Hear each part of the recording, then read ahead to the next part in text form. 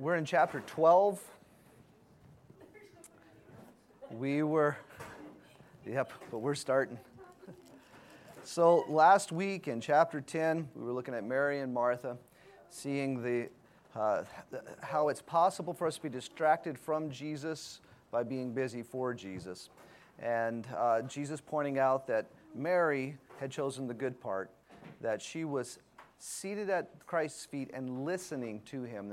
And remember, listening meant hearing and responding to what has been said. So it's not just listening or not just hearing the words, but it's actually living by what Jesus says.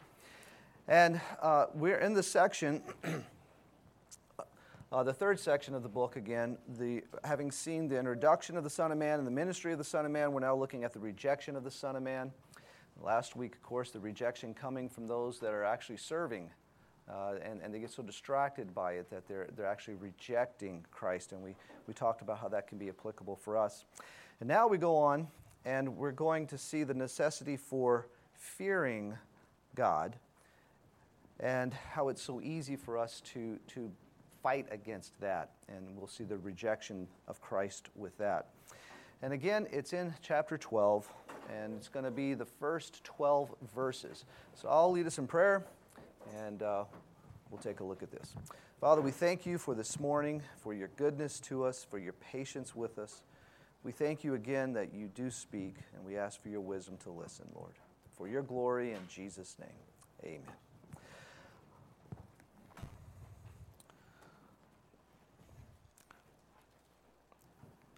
Okay. Chapter 12, verse 1. Under these circumstances, after so many thousands of people had gathered together that they were stepping on one another, he began saying to his disciples, first of all, beware of the leaven of the Pharisees, which is hypocrisy. But there is nothing covered up that will not be revealed, and hidden that will not be known. Accordingly, whatever you have said in the dark will be heard in the light, and what you have whispered in the inner rooms will be proclaimed upon the housetops. I say to you, my friends, do not be afraid of those who kill the body, and after that have no more that they can do. But I will warn you whom to fear. Fear the one who, after he has killed, has authority to cast into hell. Yes, I tell you, fear him. Are not 5 sparrows sold for 2 cents? Yet not one of them is forgotten before God. Indeed, the very hairs of your head are all numbered. Do not fear. You are more valuable than many sparrows. And I say to you, everyone who confesses me before men, the Son of Man will confess him also before the angels of God. But he who denies me before men will be denied before the angels of God. And everyone who speaks a word against the Son of Man, it will be forgiven him. But he who blasphemes against the Holy Spirit, it will not be forgiven him. When they bring you before the synagogues and the rulers and the authorities, do not worry about how or what you are to speak in your defense or what you are to say. For the Holy Spirit will teach you in that very hour what you ought to say. And so I see the pivotal verses in this passage being verses 4 and 5. Speaking of fear, I say to you, my friends, do not be afraid of those who can kill the body, because that's the end of it. It's all they can do. And then verse 5, but he says, but fear the Lord, who has the authority to cast into hell. Yes, I say to you, fear him. So, whom do you fear? Interesting fact, President Harrison and his wife were in the White House when electricity was first installed. And they were petrified of the electricity, so much so that they wouldn't touch the light switches. And so it was said that if the servants weren't around to turn the lights off at night, they just went to bed with the lights on. They were so afraid of it. And so just a funny story of fear, but how fear can control us. So whom do we fear? In looking at this passage, Christ, with, again, in the context of fearing the Lord, he starts off by pointing out to his disciples that they need to beware of the hypocrisy. And particularly, he's talked about the hypocrisy of the Pharisees. In the previous chapter, Christ heals a demonic person who causes the person to be mute. As soon as Christ heals him, he starts to speak, and he's accused by the Pharisees of healing by the power of Beelzebub, who is the leader of the demons, in charge of the demons. So, and as you read through the chapter 10, you see that he's having to deal with this. He deals with the hypocrisy of the Pharisees, and so now he brings it into chapter 12, beginning with, after dealing with all the hypocrisy, having to deal with these Pharisees, he says, beware of the hypocrisy. Now, he starts the verse off by saying, under these circumstances. So I got a little bit ahead of myself, but those circumstances being the accusations and the plots against Jesus from the religious leadership. So beware of that. And the hypocrisy that he's talking about in verse 1 means, and this is interesting to me, the hiding of interior wickedness under the appearance of virtue. So, according to moral theologians, hypocrisy is the fruit of pride. You know, we say we believe in Jesus, but we actually depend on ourselves. And I know this is the biggest battle in my life. This wickedness is hidden in the midst of religious activity that has no conviction. In chapter 11, in verse 46, it says this, but he said, woe to you lawyers as well, for you weigh men down with burdens hard to bear, while you yourselves will not even touch the burdens with one of your fingers. So there's an appearance of righteousness, there's an appearance of being right, but it's just a cover of evil. Another interesting thing I came across reads like this: he made free use of Christian vocabulary. He talked about the blessing of the Almighty and the Christian confessions, which would become the pillars of the new government. He assumed the earnestness of a man weighed down by historic responsibility. He handed out pious stories to the press, especially to the church papers. He showed his tattered Bible and declared that he drew the strength for his great work from it, as scores of pious people welcomed him as a man sent from God. Indeed, Adolf Hitler was a master of outward religiosity with no inward reality. I think that's sobering to think that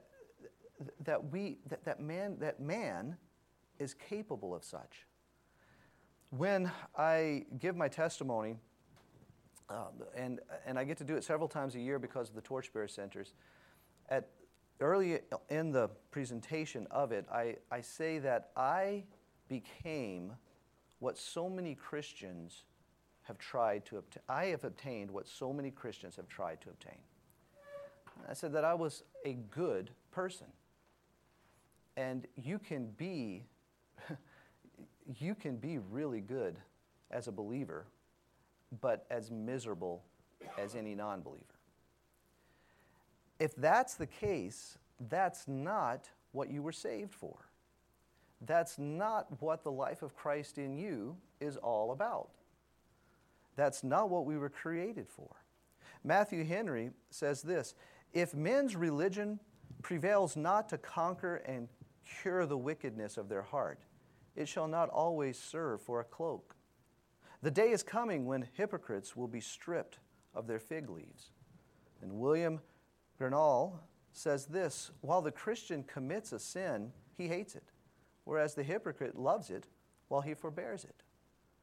And then finally, Charles Spurgeon: no one is so miserable as the poor person who maintains the appearance of wealth.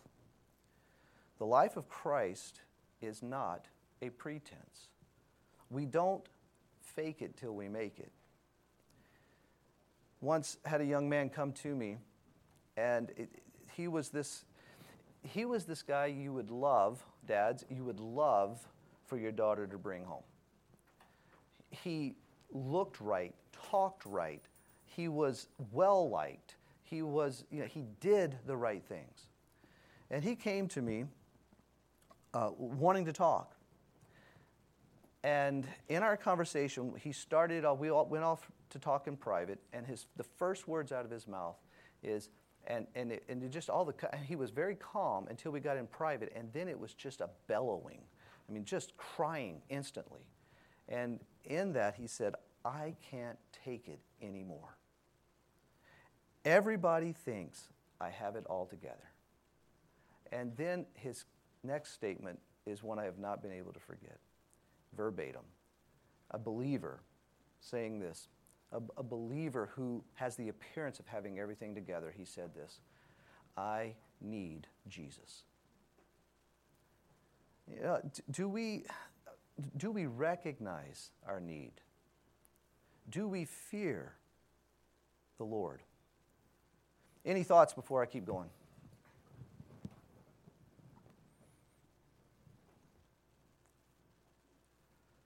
Okay, I'll give you another chance in a second. We're in Luke chapter 12. Mm-hmm. You're welcome. One quick one. Yeah, go ahead. So is there going to be resolution to the story about this guy that came to you saying, I need Jesus, I'm hanging? Oh, sure, I'll give it to you. To this day, he has gone on to live a very challenging life. And he's dared to trust the Lord for some impossible situations. And he's been a great source of encouragement to me as I've watched him grow in Christ and dare to think beyond his own capabilities. He doesn't come up with the craziest thing to trust the Lord for. He trusts the Lord with the craziest things the Lord brings into his life. And I think that's the careful thing. If we say we're going to trust Jesus, we don't go around, if we want to live this incredible life, we don't go around thinking of the craziest things that we can do. I have a friend one time that decided that, he just decided one day, I'm going as a missionary in Africa. And he didn't go with he just decided he was going to do it. He's going to trust the Lord for it. And it was a nightmare of a trip. He got there, he just picked an airline, bought a ticket. The airline closed down while he was there. He didn't have a ticket home. He was really seriously sick. He's in a third world country, and it was just a nightmare of a trip. But what I have found is that, we trust the Lord for what he brings to us, for what he works in our heart. And no matter what that may be, it may be crazy to us and everybody else, but if it's the Lord's initiative, then we can trust him for that. So that's something that I've seen this guy do, where he's been in some impossible situations, but it's situations that he believes the Lord's brought him into, and he's trusted him for it. So that's where he is now, kind of giving you the rest of the story. Yeah. You may wonder how many torchbearer kids are not honest like that. Oh. Say, I can't live this way. Oh, well, I was one of them. Yeah. It wasn't until after I finished Torchbearers that, I had a lot of head knowledge. I had a terminology change. I used to talk about Christ living in you and through you and having no idea what I was talking about, but I thought I did. It's not till you really come to that point where we're talking about here, where you fear the Lord. But you're not going to fear the Lord until you know that you're the problem.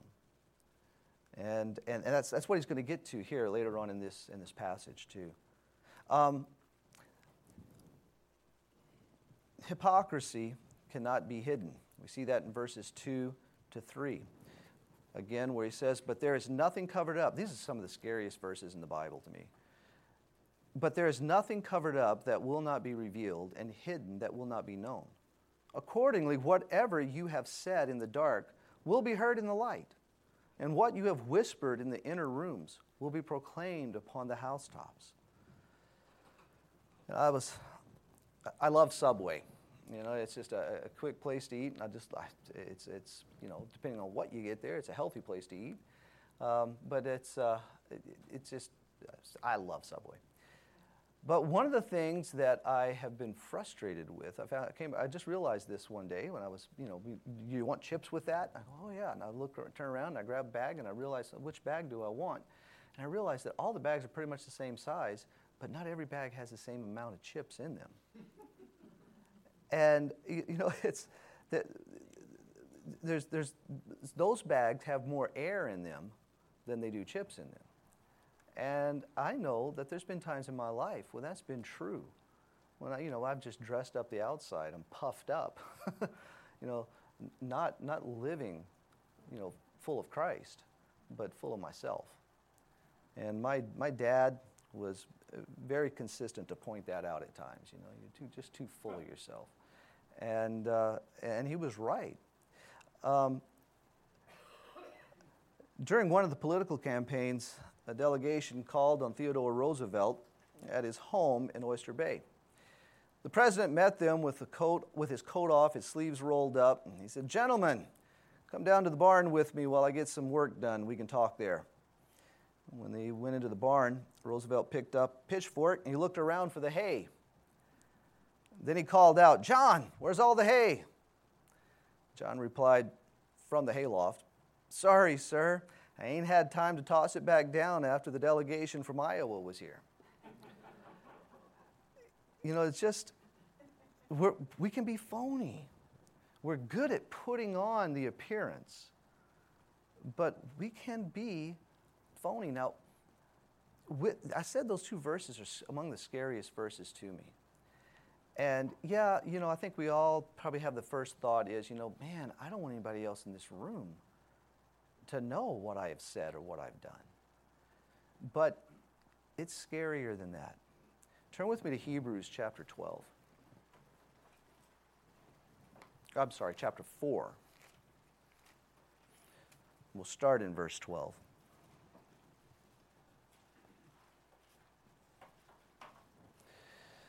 So the context here in chapters 3 and 4 has been the rest that God has for his people.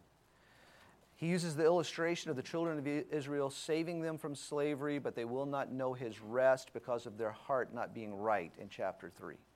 In chapter 4, he starts off by saying, now he talked about these Old Testament, the Old Testament Jewish nation, and now he starts in chapter 4 to apply it to the New Testament believer. And he says, "Let us fear, if while a promise remains of entering his rest, any one of us may seem to have come short of it." And then, so in the context of the rest, and the rest in chapter 4 is explained to us as not being something but someone, so the rest is God himself. And so if we want to know this rest, when he gets to verse 12, he starts to explain how it's possible. For the Word of God, and the Word of God, I believe, in the context of Hebrews, is Jesus Christ. It starts off in the book of Hebrews, God after he spoke long ago. So he starts with God speaking. And so now he says here, the Word of God, Christ, is living and active and sharper than any two-edged sword, piercing as far as the division of soul and spirit, of both joints and marrow, and able to judge the thoughts and intentions of the heart. There is no culture hidden from his sight, creature hidden from his sight, but all things are open and laid bare to the eyes of him with whom we have to do. What do you think it means, the phrase there, him with whom we have to do? Yep. Yeah. We have to deal with Jesus. If we're going to know the rest that we were created for, then we are going to have to deal with Jesus. He knows our thoughts, he knows our heart, and he knows what we say in private. And it will be dealt with. I have a mentor who told me once, he says, people talk a lot about Judgment Day and how excited they'll be when they get to be face to face with Jesus. And he says, "Kelly, to tell you the truth, I don't think I'm going to be able to lift my head." Be able to lift my head. When he says, when I finally come to see his holiness, his righteousness, I don't think I'm going to be that comfortable to just lift my head and look at him. And that has stuck with me. He said that to me probably 15 years ago. And it continues to come back, and I think about this. What am I saying? What am I doing? Where's my heart? We can be busy like Martha was last week. And Jesus knows it. He knows us, according to this passage in Hebrews, he knows us better than we know ourselves. So we must deal with Jesus. If we don't fear God, then we are not dealing with Jesus. So verses 4 to 5, he starts to talk about that again. So these two verses that I feel like are the pivotal verses in the first 12. To fear, not to fear man, but to fear the Lord. The definition there of fear means to be in the state of fearing, to fear, or to be afraid. See, I've often heard people say, well, it doesn't mean that you're afraid. Yes, it does. To be afraid. When the disciples heard, this is from Matthew 17:6, so the Mount of Transfiguration, when the disciples heard this, they fell face down and were extremely afraid. That's when they heard the voice of God. This is my son, listen to him. They were extremely afraid. Now, I have a fear of my table saw. And I have derived much benefit from that fear. My dad is missing a part of one of his fingers, and I've known other people who've had accidents with it as well. And when my son-in-law and I started working in construction, flipping houses, we bought this table saw, and we looked at each other and we talked about it. We're going to become too comfortable with this thing. And we've become too comfortable with it, and when it happens, we kind of talk to each other about it. There's a healthy fear of it, and we are afraid of that. Misplaced fear in the hypocrite who has no lasting power is something that he addresses in verse 4. I say to you, my friends, do not be afraid of those who kill the body, and after that have no more that they can do. Misplaced fear. Proverbs 29, verse 25 says this, the fear of man brings a snare, but he who trusts in the Lord will be exalted. And I think how much in my lifetime my decisions have been based on fear of man. What will they think? What will they say? Will I be accepted? That's contrary to the life of Christ in me. But he goes on, and rightly placed fear in God, who is the believer's provider, source of knowledge, his wisdom, and the believer's holiness, is where our fear should be. A few passages. Genesis 22:12. Do not lay a hand on the boy, God says to Abraham. Do not do anything to him, do not do anything to him. Now I know that you fear me, because you have not withheld from me your son, your only son. Proverbs 1 verse 7, the fear of the Lord is the beginning of knowledge, but fools despise wisdom and discipline. And finally, 1 Peter, if you address as Father the one who impartially judges according to each one's work, conduct yourselves in fear during the time of your stay on earth. I was in Colorado last week, teaching at one of the torchbearer centers, and it was a really good week, a good group of students. I called on one of the interns to open up one of the classes in prayer. And we had spent some time together, and I was encouraged by him and still am. But this is how he started the prayer. Now I'm going to show my age with this, okay? He says, hey, Jesus, we just want to thank you for and right away I was disturbed. Now maybe I'm making too much out of it. Maybe I'm just being, showing my age. But that's not how we were taught to pray by the Lord. Just turn back to the beginning of chapter 11. And his disciples, Jesus' disciples, ask him, teach us to pray. And so he doesn't give us the verbatim prayer, but he gives us an outline, and this is the beginning of it. He said to them, when you pray, say, Father, hallowed be your name.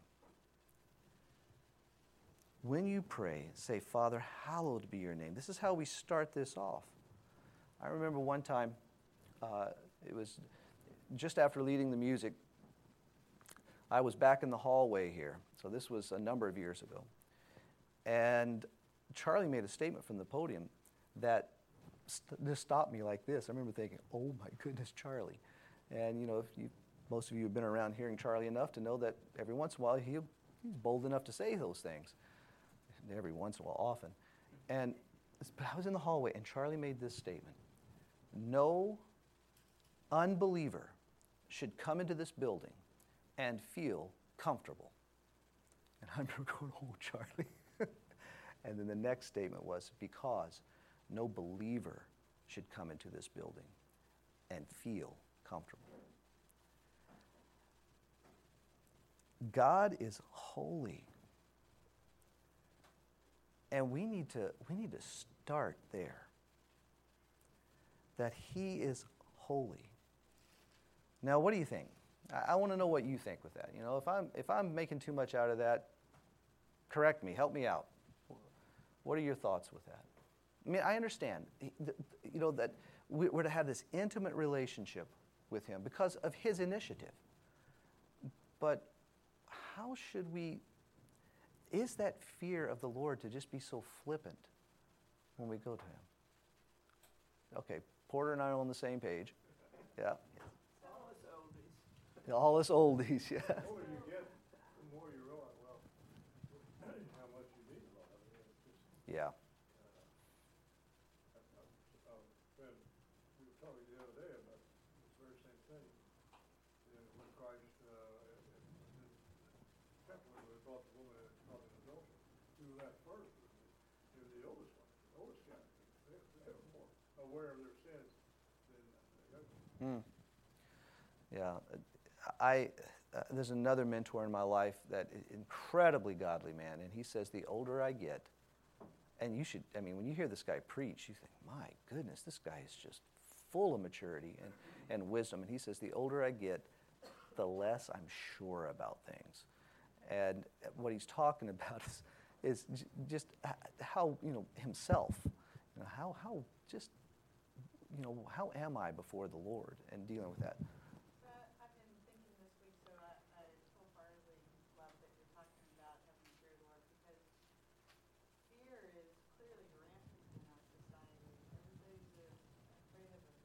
Yeah. Not be man that they would claim it as, but they're afraid of the virus that is paralyzing so many people. Sure, respect it, but the fear that they have is the fear that can kill. Yeah. And the fear of the Lord is not even a consideration. So there is fear there, but and where do you find your fear? Do you fear the God who spoke the universe into existence and who can take your life and cast you into hell?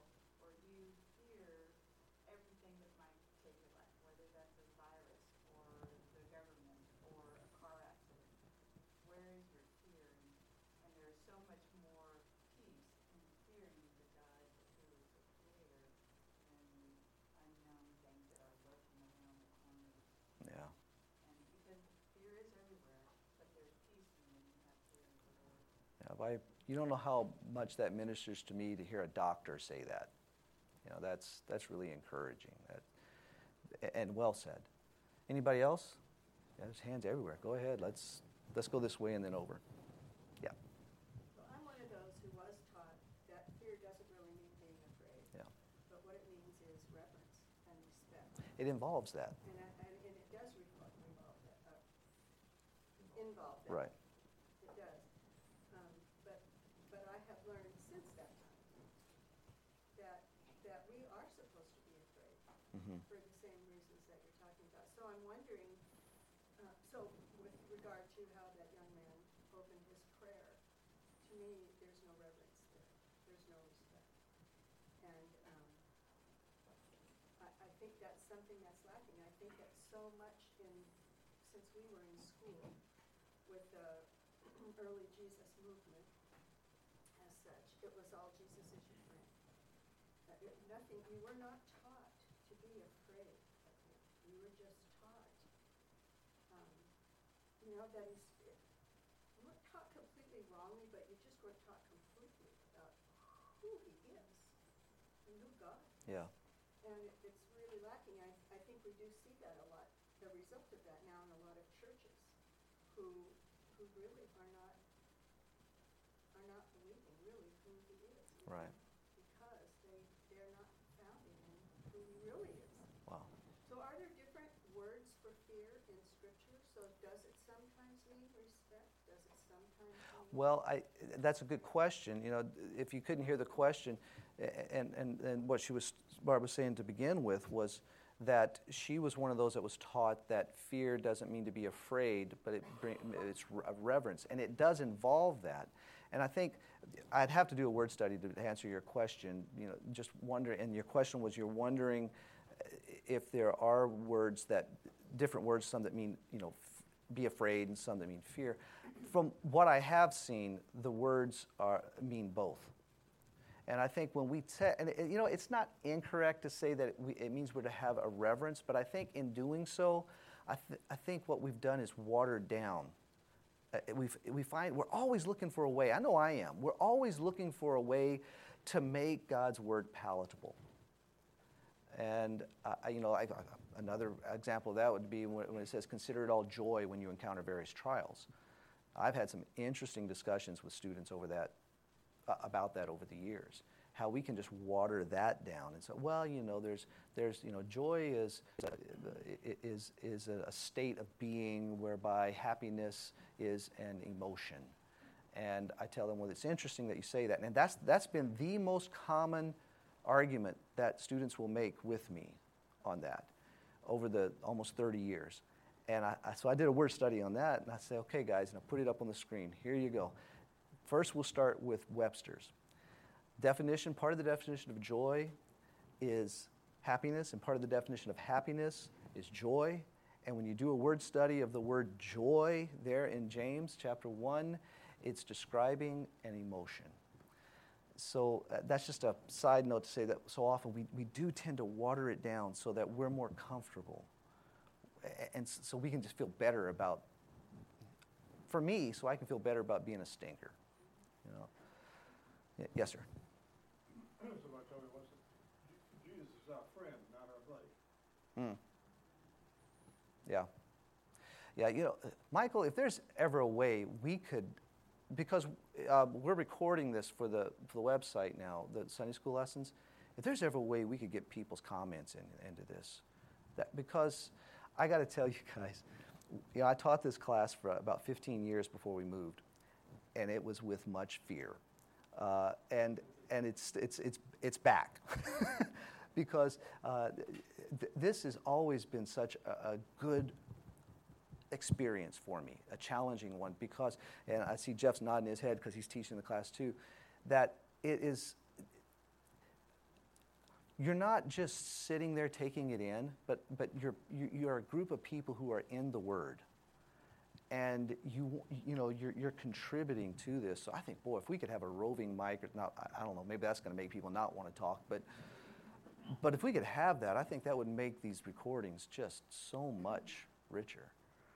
I really appreciate your input, and it's probably what it is. I just looked at the time. There's absolutely no way we're going to continue on, so we'll just pick up here next time. Yeah. You just repeat the question. Okay. Repeat the answer.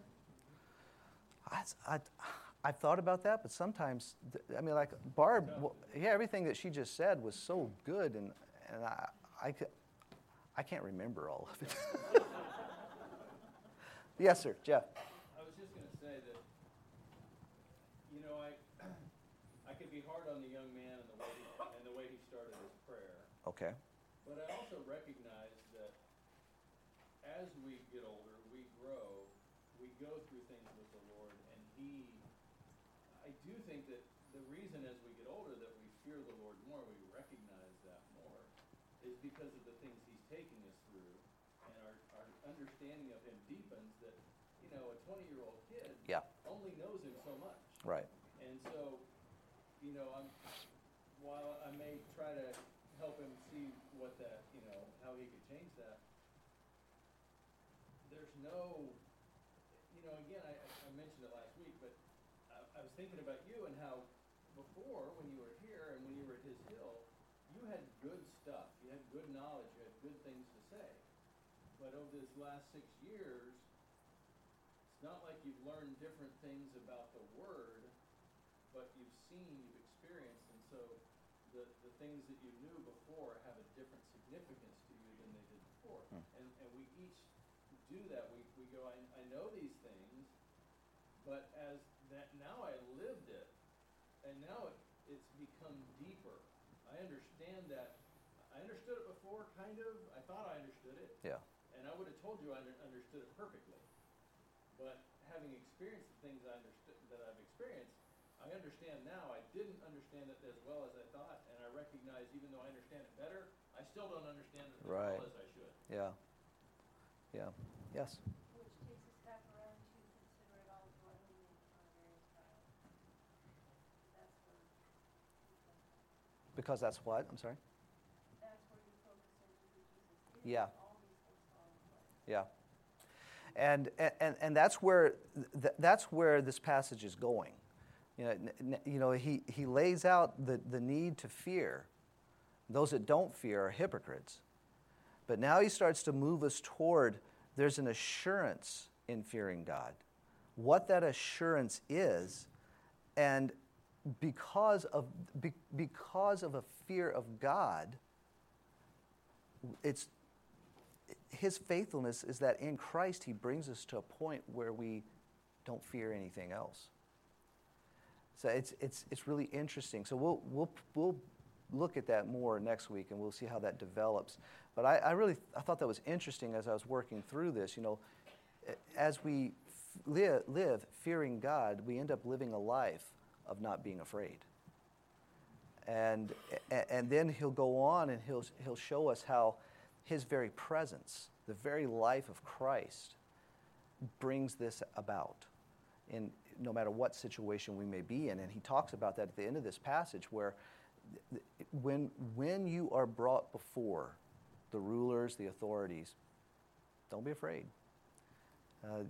So the one who fears God has no reason to be afraid. So anyway, we'll work through that next week. Okay. Any other thoughts? Yes. So I've been out of town and I've had a hard time keeping up with the news, but I did hear a little snippet that I thought was very significant this last week. There was, in the House of Representatives, they were debating some legislation, the Inequality Act, and a representative from the Southeast very beautifully quoted scripture and articulated his position very well. And then Jerry Nadler, Democrat from New York, responded to that.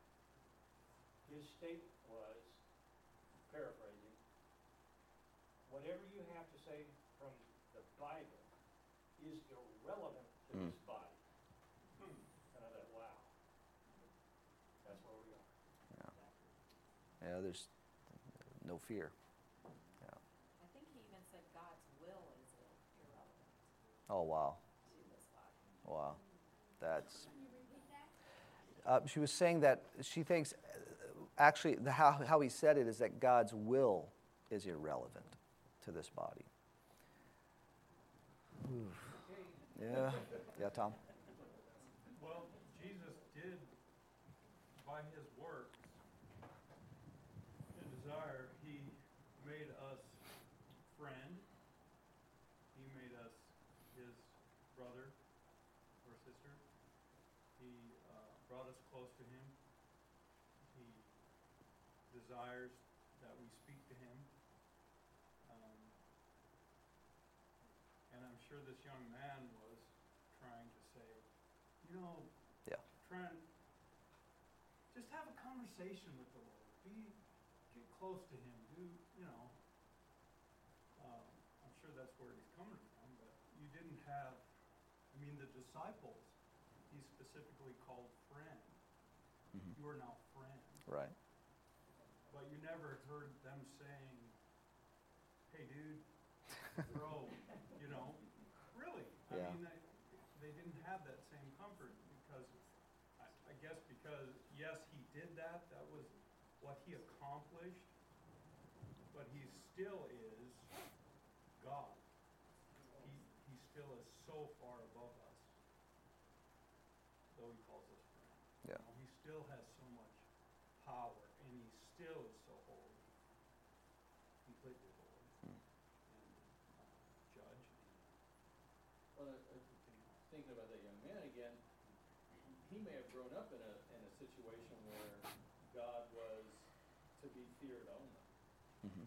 and this may be a new revelation, and so. Yeah, Again, that whole he's on a journey. He is, yeah. It is. It's a journey. Yeah. And I only use the illustration not to judge him, but to spark what's happening right here now. You know, to search our own minds, our own hearts. How do we approach the Lord? Okay. All right, then let's pray. Jim, would you lead us, please? Heavenly Father, hallowed be thy name. And we just humbly come before you, and you know how frail, full of faults we are. But Father, we know that the Lord Jesus is the beginning and the end of where we should live and where we should be. And so we just make us aware of his presence even more, and that he is our life, and we don't live this, but he should. And we just thank you for Kelly's teaching and just your word, and for the service and the testimonies to follow. And we just commit this all to you in Jesus' name. Amen. Amen. Thank you all for listening and participating.